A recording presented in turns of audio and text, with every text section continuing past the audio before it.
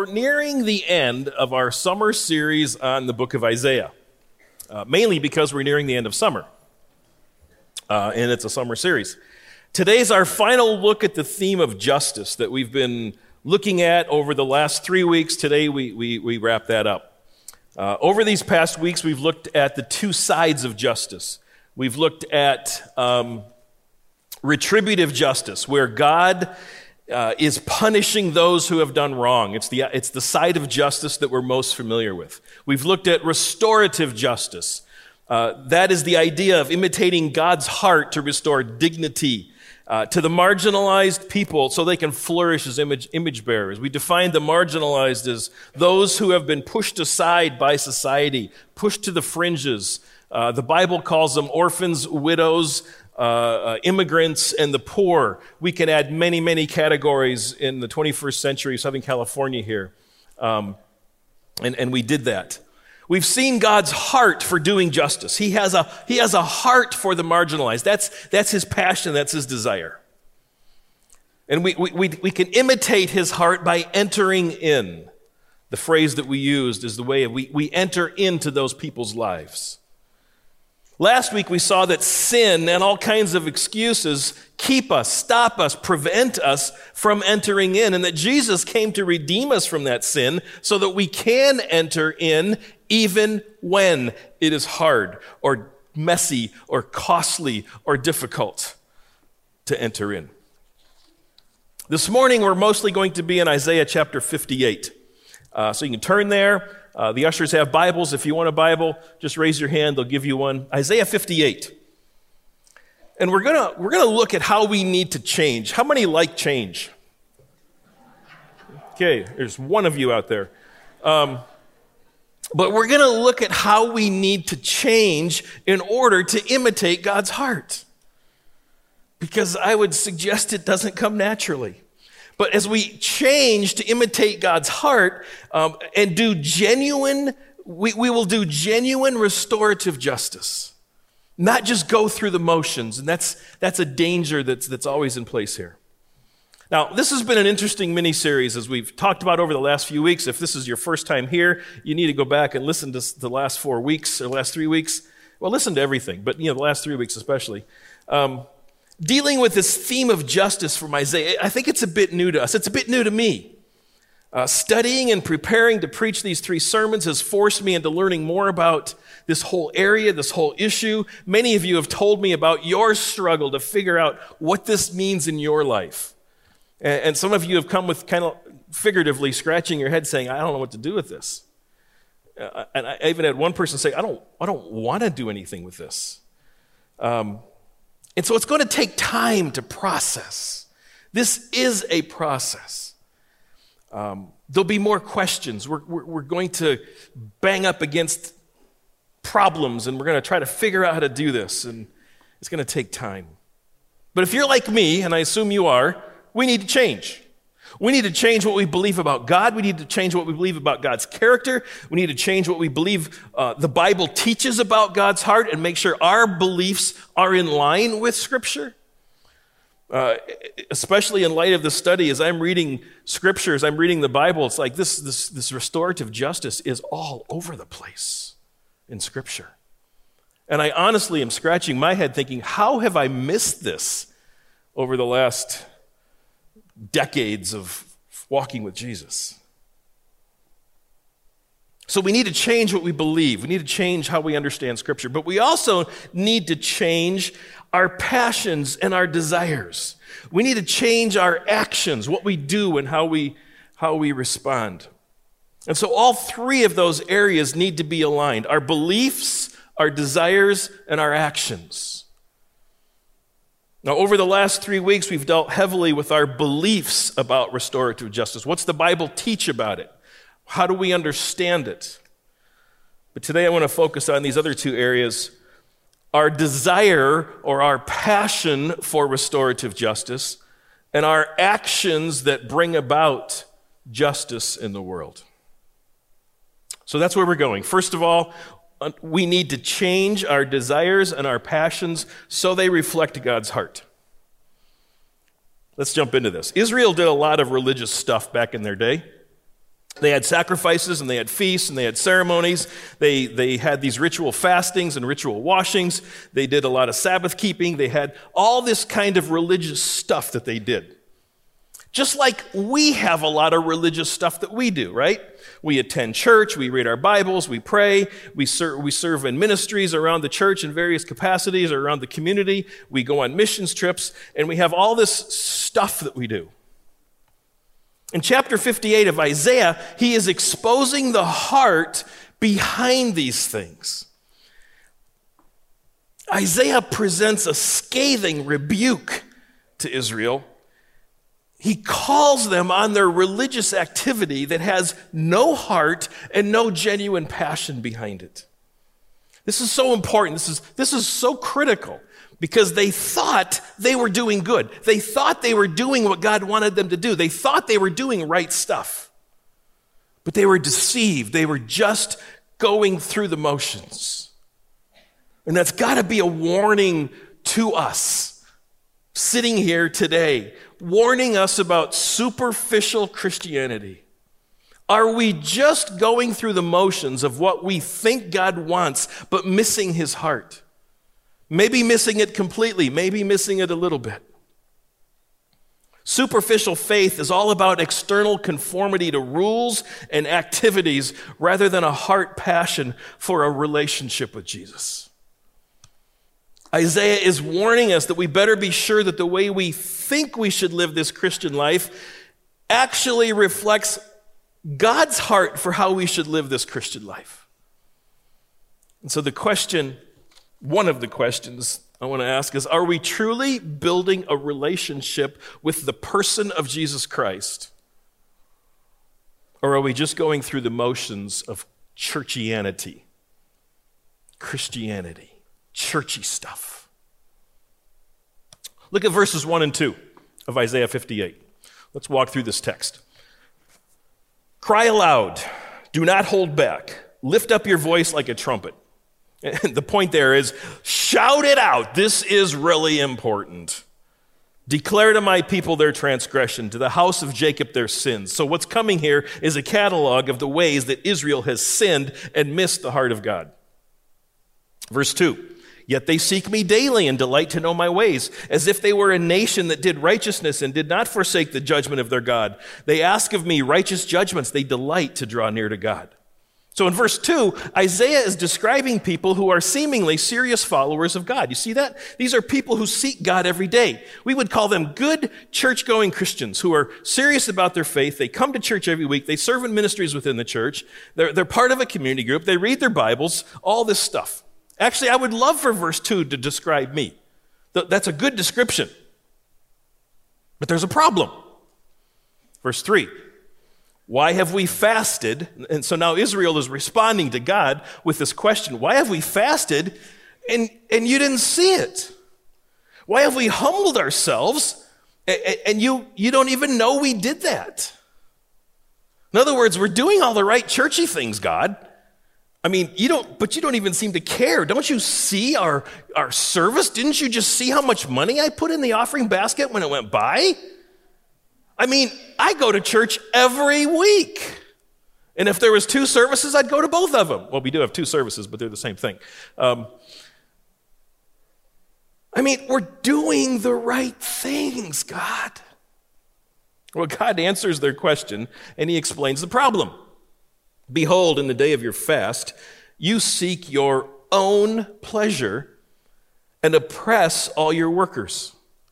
Behold, you fast only to quarrel and to fight and to hit with a wicked fist.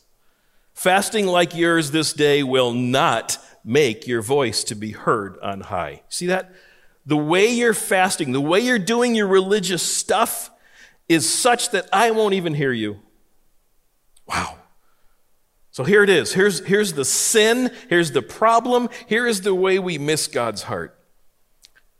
Your fasting, he says to Israel, your churchy stuff, he says to us, is all about you. It's all about you. It's to make you feel good. You seek your own pleasure in your spiritual activities. You aren't fair to the people around you. You come to church and smile and look good, but then you go to work and you oppress people and you marginalized people. You end up fighting about how loud the music is and how small the parking lot is. You keep on like this, God says, and he is not even going to hear your prayers. You're just going through the motions. And the danger is that we might not even realize that we're only going through the motions. And the greater danger is we might not even be true, genuine followers of Jesus. That's why this is so important. That's why this is so dangerous. I was talking to a pastor recently, and this is a true story. He was telling me about their church board that was having a meeting, and they were disagreeing over, I don't even know what the issue was, but they literally ended up in a fist fight. Just what the text says. You fast to quarrel and fight and to hit with a wicked fist. Now, do you suppose that church board missed the heart of God? Do you think maybe their passion for God was superficial? I mean, we've had some knockdown, drag-out fights as elders, but we've never hit each other. No, we haven't. God goes on in verse 5, and he says, "Is such the fast that I choose a day for a person to humble himself? Is it to bow down his head like a reed and to spread sackcloth and ashes under him? Will you call this a fast and a day acceptable to the Lord?" Again, this sounds good. Humble yourself. That's good. Do all the external things that look like I'm following God. Spreading sackcloth and ashes was an ancient Near Eastern way to look humble and repentant. We have our own versions today, don't we? Bow your head, close your eyes, raise your hands when we sing, say good Christian churchy words and phrases to each other. Yeah, thank you. See, now that's genuine spirituality. Maybe we shed a few tears now and then just to look like we're humble and repentant. Those are all good things, or at least they can be good things. But God says, do you really think I care more about the external acts of fasting rather than your heart? I don't. If you don't have a heart in this, if you're not genuinely passionate for me and a relationship with me, just quit fasting. And I think I almost want to say, if you don't have a genuine passion for Jesus, don't even come to church. Other than maybe you'll get the passion here. Get under conviction, but quit doing this stuff for the wrong reasons. Don't just go through the motions. It's such a dangerous place to be. God says in verse 6, now, here is how I know you're genuine about your faith. Okay, Israel was superficial. They were going through the motions. There was no heart or passion for God. But in verse 6, this is how we know it's authentic. And he says this, "Is not this the fast that I choose? To loose the bonds of wickedness, to undo the straps of the yoke, to let the oppressed go free and to break every yoke? Is it not to share your bread with the hungry and bring the homeless poor into your house? When you see the naked, to cover him and not to hide yourself from your own flesh." This word flesh here probably refers to your own flesh and blood. And I think we could say it's the family of God. Don't hide yourself from helping out our own people. This is the crux of the matter. Here is the indicator that our religion, our Christianity, our faith in God really is genuine and not superficial. A genuine heart, faith, passion for Jesus will do restorative justice. They'll reach out to the marginalized, will enter into their lives to restore dignity. We will have the same desires and the passions that God does, and we've already seen that God has a deep heart and a deep passion for the marginalized. All in the name of seeing all humanity, all people, all creation restored to its original God-given purpose and intent, all to bring ultimate glory to God. You see, it's not about looking good or doing the right things. It's not about the front or the facade. I'm sorry, but genuinely following Jesus is not neat and tidy. It's messy and confusing. God does things in our lives sometimes that just throw us for a loop. I'm sure the shearers are asking a lot of questions this week. Probably if they're like me, they're saying, God, we gave our lives to bring the Bible to the Nagi people, and you're doing this? They're probably more spiritual than I am, and they're not asking those questions. But God does things in our walk with Him that just look messy and wrong. It doesn't seem to fit with the way we think things should go.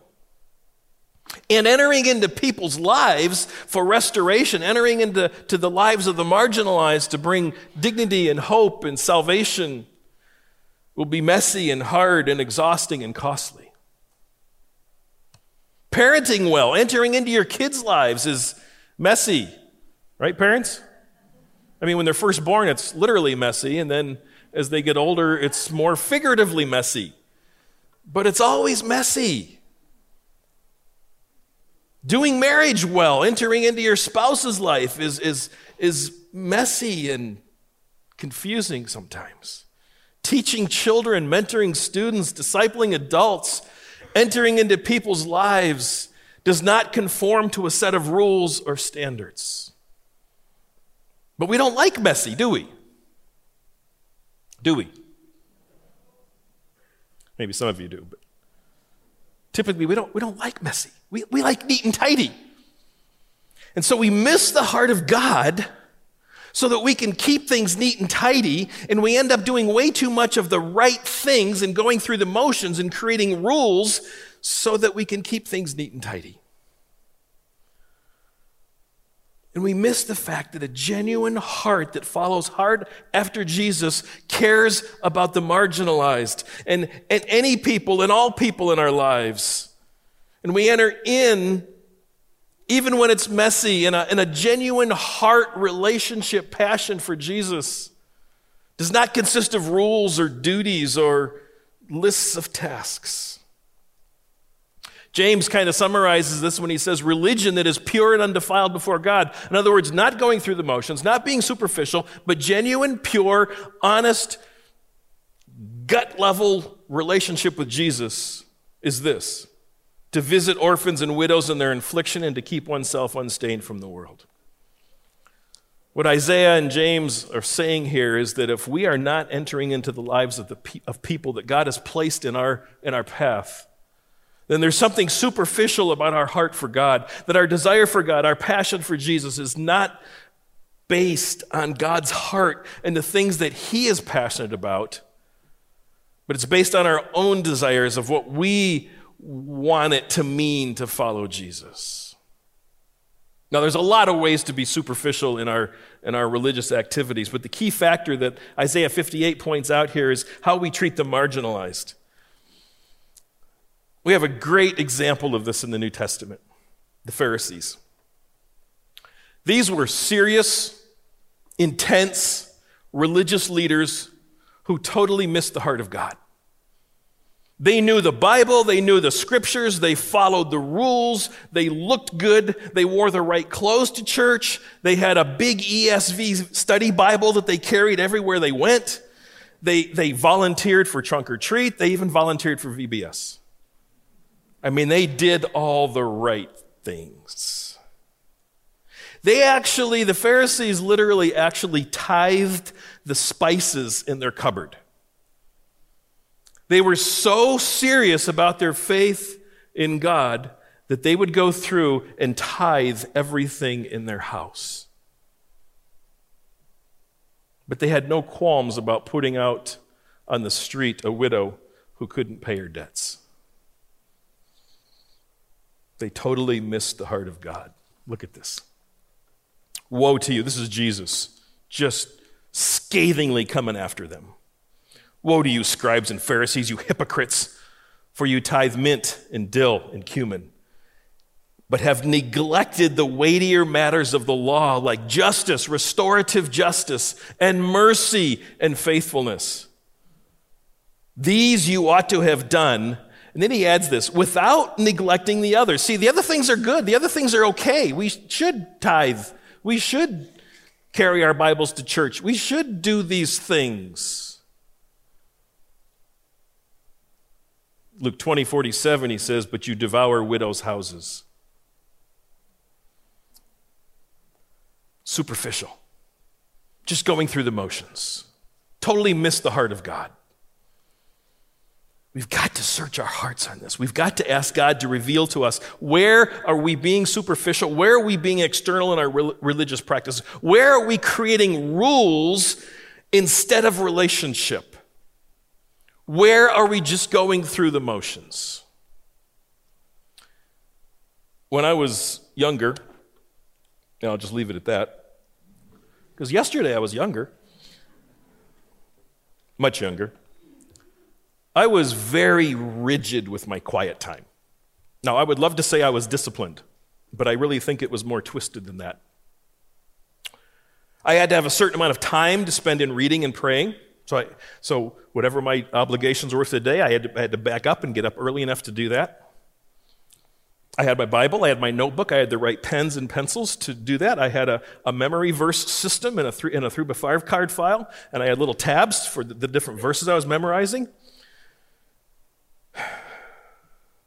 Now, my desire was to develop my relationship with Jesus, and there's nothing wrong with that. In fact, that's what we should do, right? I mean, that's a good thing.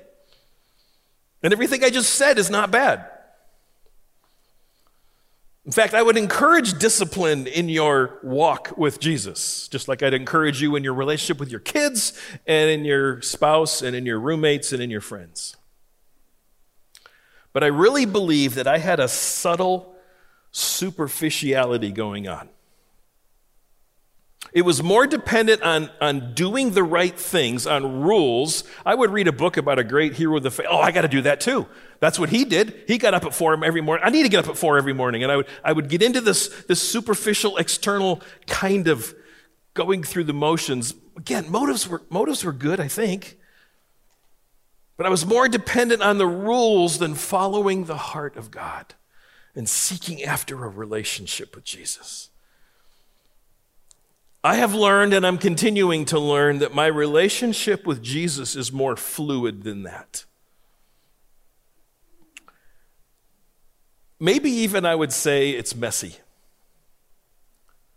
That the rigidity was stifling and superficial, that I can't conform to rules in building a relationship. I can't build a relationship with a person just by going through the motions. It takes the right heart, it takes a passion, it takes a desire.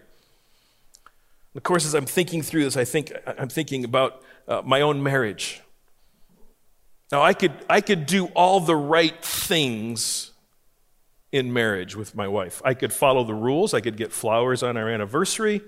I could give her cards. I could, take the trash out. I could follow all these rules that make a good marriage. I've read a lot of books on marriage, and I could follow those rules. But if I have a passion for my wife, I don't need rules.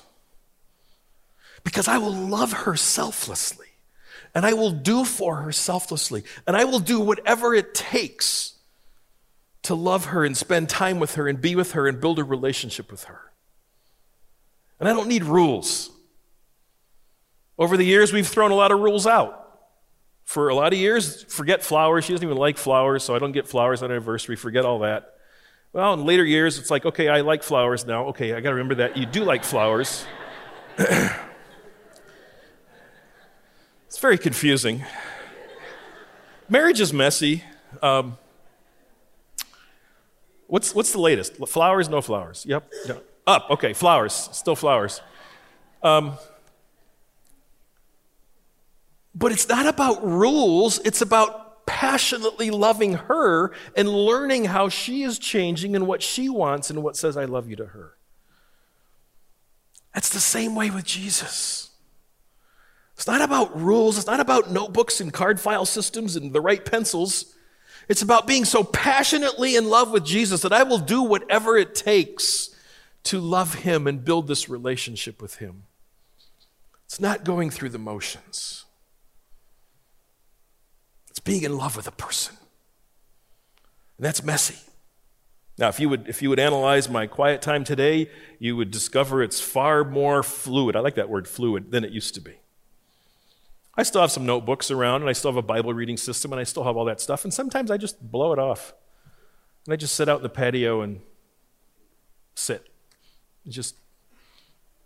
I'll pray, sort of, talk to Jesus a little bit, but just be in his presence. I think we need to stop and consider a minute, maybe more than a minute. My question is not if, but where are we living our faith in Christ in a superficial kind of way? Ask yourself these questions. Where am I living my faith in Christ, my relationship with Jesus in a superficial kind of way? Where am I just going through the motions? Where am I adhering to rules rather than building a relationship? Where am I missing the heart of God, especially as it relates to the marginalized? Do I understand that the heart of God is to restore his rule and reign over this fallen world? He's passionate about that. That's what he's driving towards. And me entering into the lives of the marginalized and restoring dignity to them is getting on board with what he is passionate about doing. So think about these questions. Ask the Holy Spirit to show you where you need to change. Where am I living my faith in Christ in a superficial kind of way? Where am I just going through the motions? Where am I adhering to rules rather than relationship? Where am I missing the heart of God? So we should have this passion for entering into the lives of the marginalized because God has a passion for the marginalized. So the logical question then becomes, what does that look like? How do I do that? And that's the second area that we need to work on changing, and that is our actions toward the marginalized. We've worked on our beliefs over the last few weeks, just covered our passions and desires. Let's talk about our actions. Now, I wanted to end this mini-series on justice with some practical steps on how to enter in, on what to do, on ways we can do it, give you ideas, give some suggestions, and me ideas too. But if we don't believe that God has a heart for the marginalized, if we don't have the same desire and passion that he does, then anything we do will be just more of the same superficial religion and going through the motions. Do you see that? Don't take these ideas and add them to your list of rules. Oh, okay, now I got to do that. So yes, here are some practical suggestions. Here's some ideas that we're going to talk about. But let them flow out of your relationship with Jesus. This isn't about guilting us into doing something. Let me give you one big overarching principle, and then I want to expand it a little bit. And again, please understand, these are my early attempts at processing. I think this is an ongoing conversation. I have no doubt some of you have thought through this far more than I have, but let's just talk about this. Restorative justice, entering into the lives of the marginalized, is doing what actually causes them to flourish, to thrive in life. They're image bearers, and we want to restore dignity to their lives, because quite often we're talking about homeless, we're talking about poor, we're talking about people that have been pushed to the fringes. It's not just doing what I think they need or what makes me feel good or is convenient for me. I think so often that's what we do. Like, oh, well, I can drop a few bucks in the guy's hat. It's doing what causes them to flourish. So how do we do that? How do we know what will cause them to flourish? Here's some thoughts. Number one, we minister with the poor and the homeless and the disabled, not to them. Within the Cornerstone family, as what we're talking about here, it's ministering with them.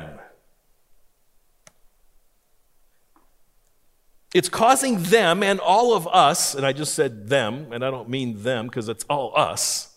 It's calling all of us to flourish, to restore dignity where it has been robbed. That requires a change in our thinking, a change in our attitude.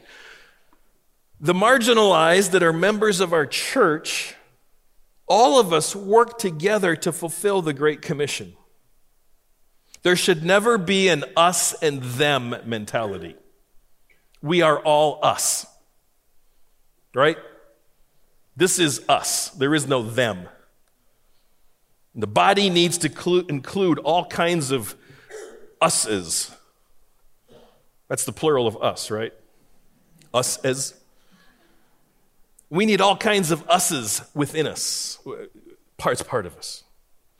What else? Honestly, we need to honestly share burdens with one another. It's saying, I need help. Or it's being honest and telling someone, you know, that slate floor is beautiful, but it's really hard on wheelchairs and walkers. Or it's telling us, hey, I have a deaf friend that would love to come to church if you had signing here. It's us. It's sharing such things that we don't even see. I was talking to someone recently about some of these issues, and he was pointing out some of the parts of our building that I wasn't even conscious of that make it very, very difficult for a person in a wheelchair. It's like we're not even thinking like that, but we should be, because that's us. It's all of us. It's more than a handout. Causing someone to flourish is not just a handout. It's not just writing a check or handing someone some cash. Say, here, go, get some food. Well, it might be writing a check. It might be handing out some cash, but it's so much more. Which means it's going to take some time and some work and some investment and some energy to figure out how to best cause that person to flourish. Yeah, it's messy and it's confusing. It's hard. It's like, oh, I don't want to do that. But remember, we enter in even when. Our son, Taylor, worked on Skid Row in downtown Los Angeles for a while. He worked with a group that was teaching the homeless to weld. He got to know some of the homeless men that lived on the street, and he saw some fascinating attempts to minister to the homeless, not with the homeless. Sunday afternoon, he tells the story. Sunday afternoon, all these nice, shiny new cars would show up, probably from Orange County. I don't know. I just said that. I lived in Orange County, so I can say that. They would show up and they would open their trunks and they would start passing out clean socks and water bottles and Subway sandwiches and toothpaste and so on. They'd all leave. Taylor said the next day there were socks and water bottles and Subway sandwiches and toothpaste for sale all over Skid Row. They didn't need socks and water bottles and Subway sandwiches and toothpaste. I learned, and I don't know the facts on this, but Taylor learned from talking to these guys that they make a certain amount of money, government subsidy, enough to live on the street. They don't need money. They don't need food. They're fine. Now, the organization that my son worked for had a better perspective. They were teaching these men to weld, and they were welding up these little one-person ambulance carts that would be sent to Africa. They were doing what would actually cause these homeless men to flourish and restore some dignity back into their lives. Yeah, it was messy. Guys dropped out of the program. Some of the welding had to be redone. But some of them got certified and moved on to jobs. Doing genuine justice is doing what causes the marginalized to actually flourish and thrive as image bearers and restore dignity back to their lives. It's not soothing our own consciences.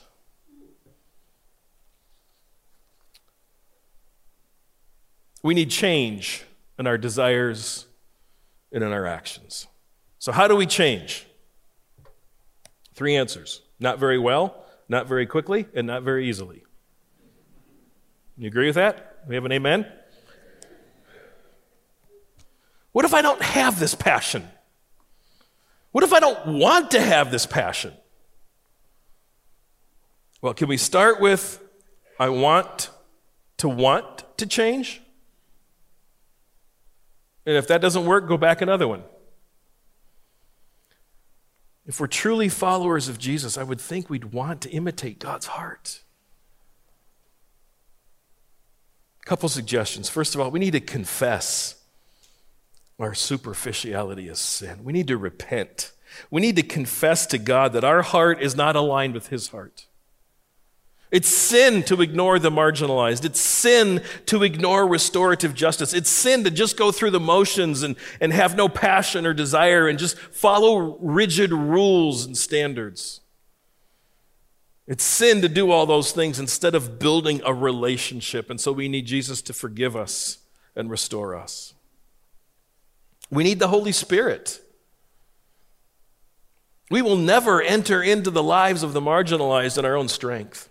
It's got to take the Holy Spirit to give us the desire, the passion, the energy, the wisdom, the ability to do it.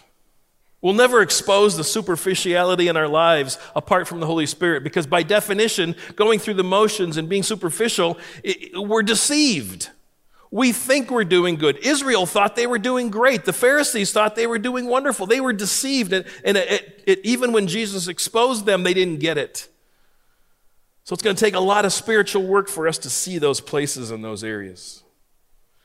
Over the last couple of weeks, we've seen the Holy Spirit show up.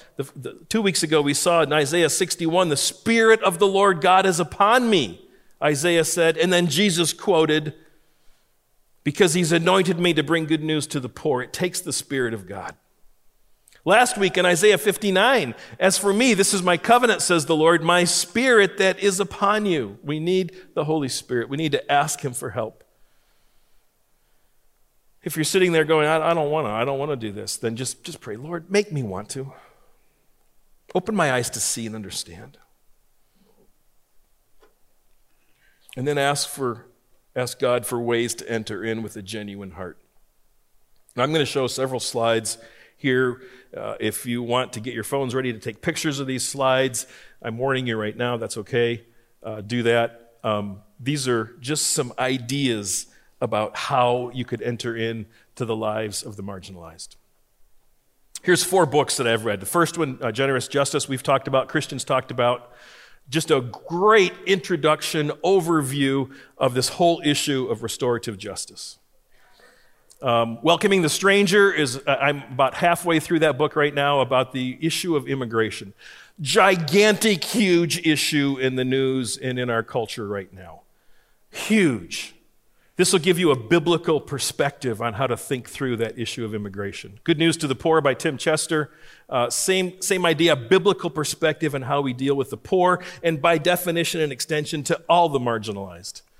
And then When Helping Hurts, this has been around for quite a while. Excellent book, primarily focused on missions and how missionaries, what we've done to hurt the cause of the gospel by the way we help.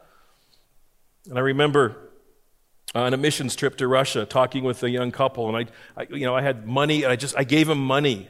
And I thought, thinking back, did that help? I mean, we know that the pocket change we have could probably support a pastor for a year in a lot of parts of the world. But is that the best way to help? This coming Saturday, there's a disability open forum seminar here at Cornerstone. Stan, are you in here? Stan Crawford? No. Stan will be one of the moderators of this.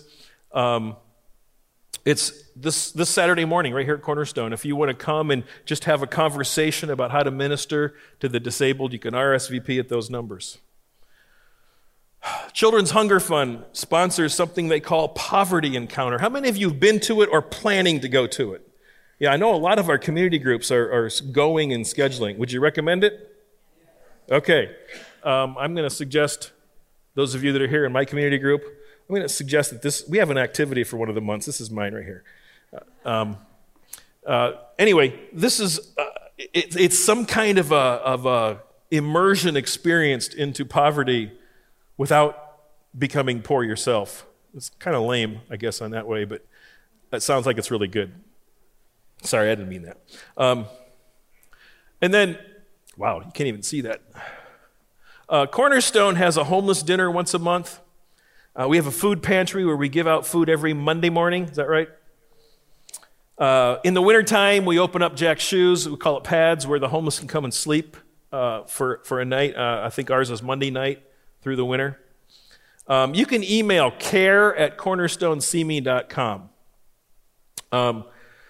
for any information on our care ministries, on things that we do, on places and ways to get involved.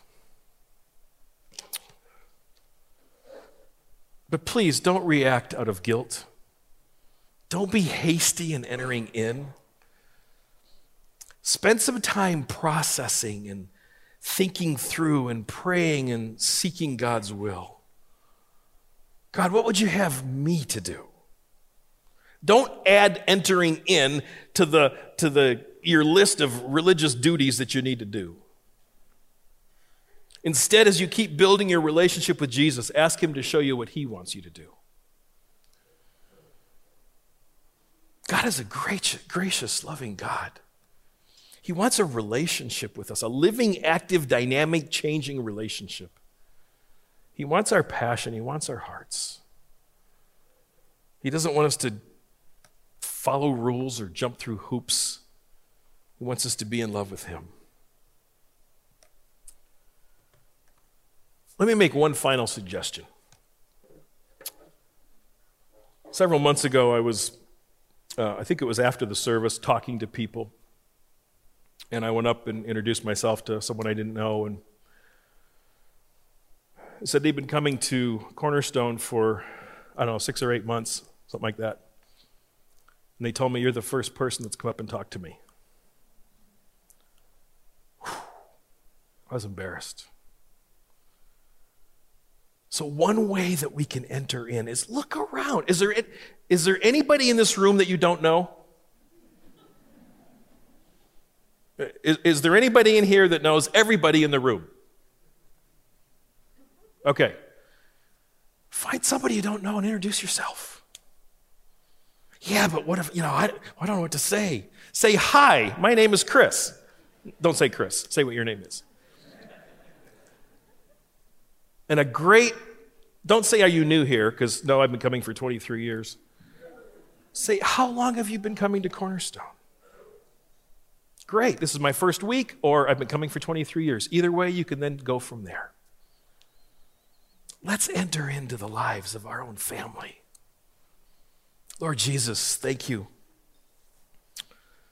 that you want a relationship with us, that what you ask of us is not rules and hoops and superficial things. Lord, thank you for teaching me over the years not to be so rigid in my relationship with you, but to fall in love with you, and then out of that comes how we interact.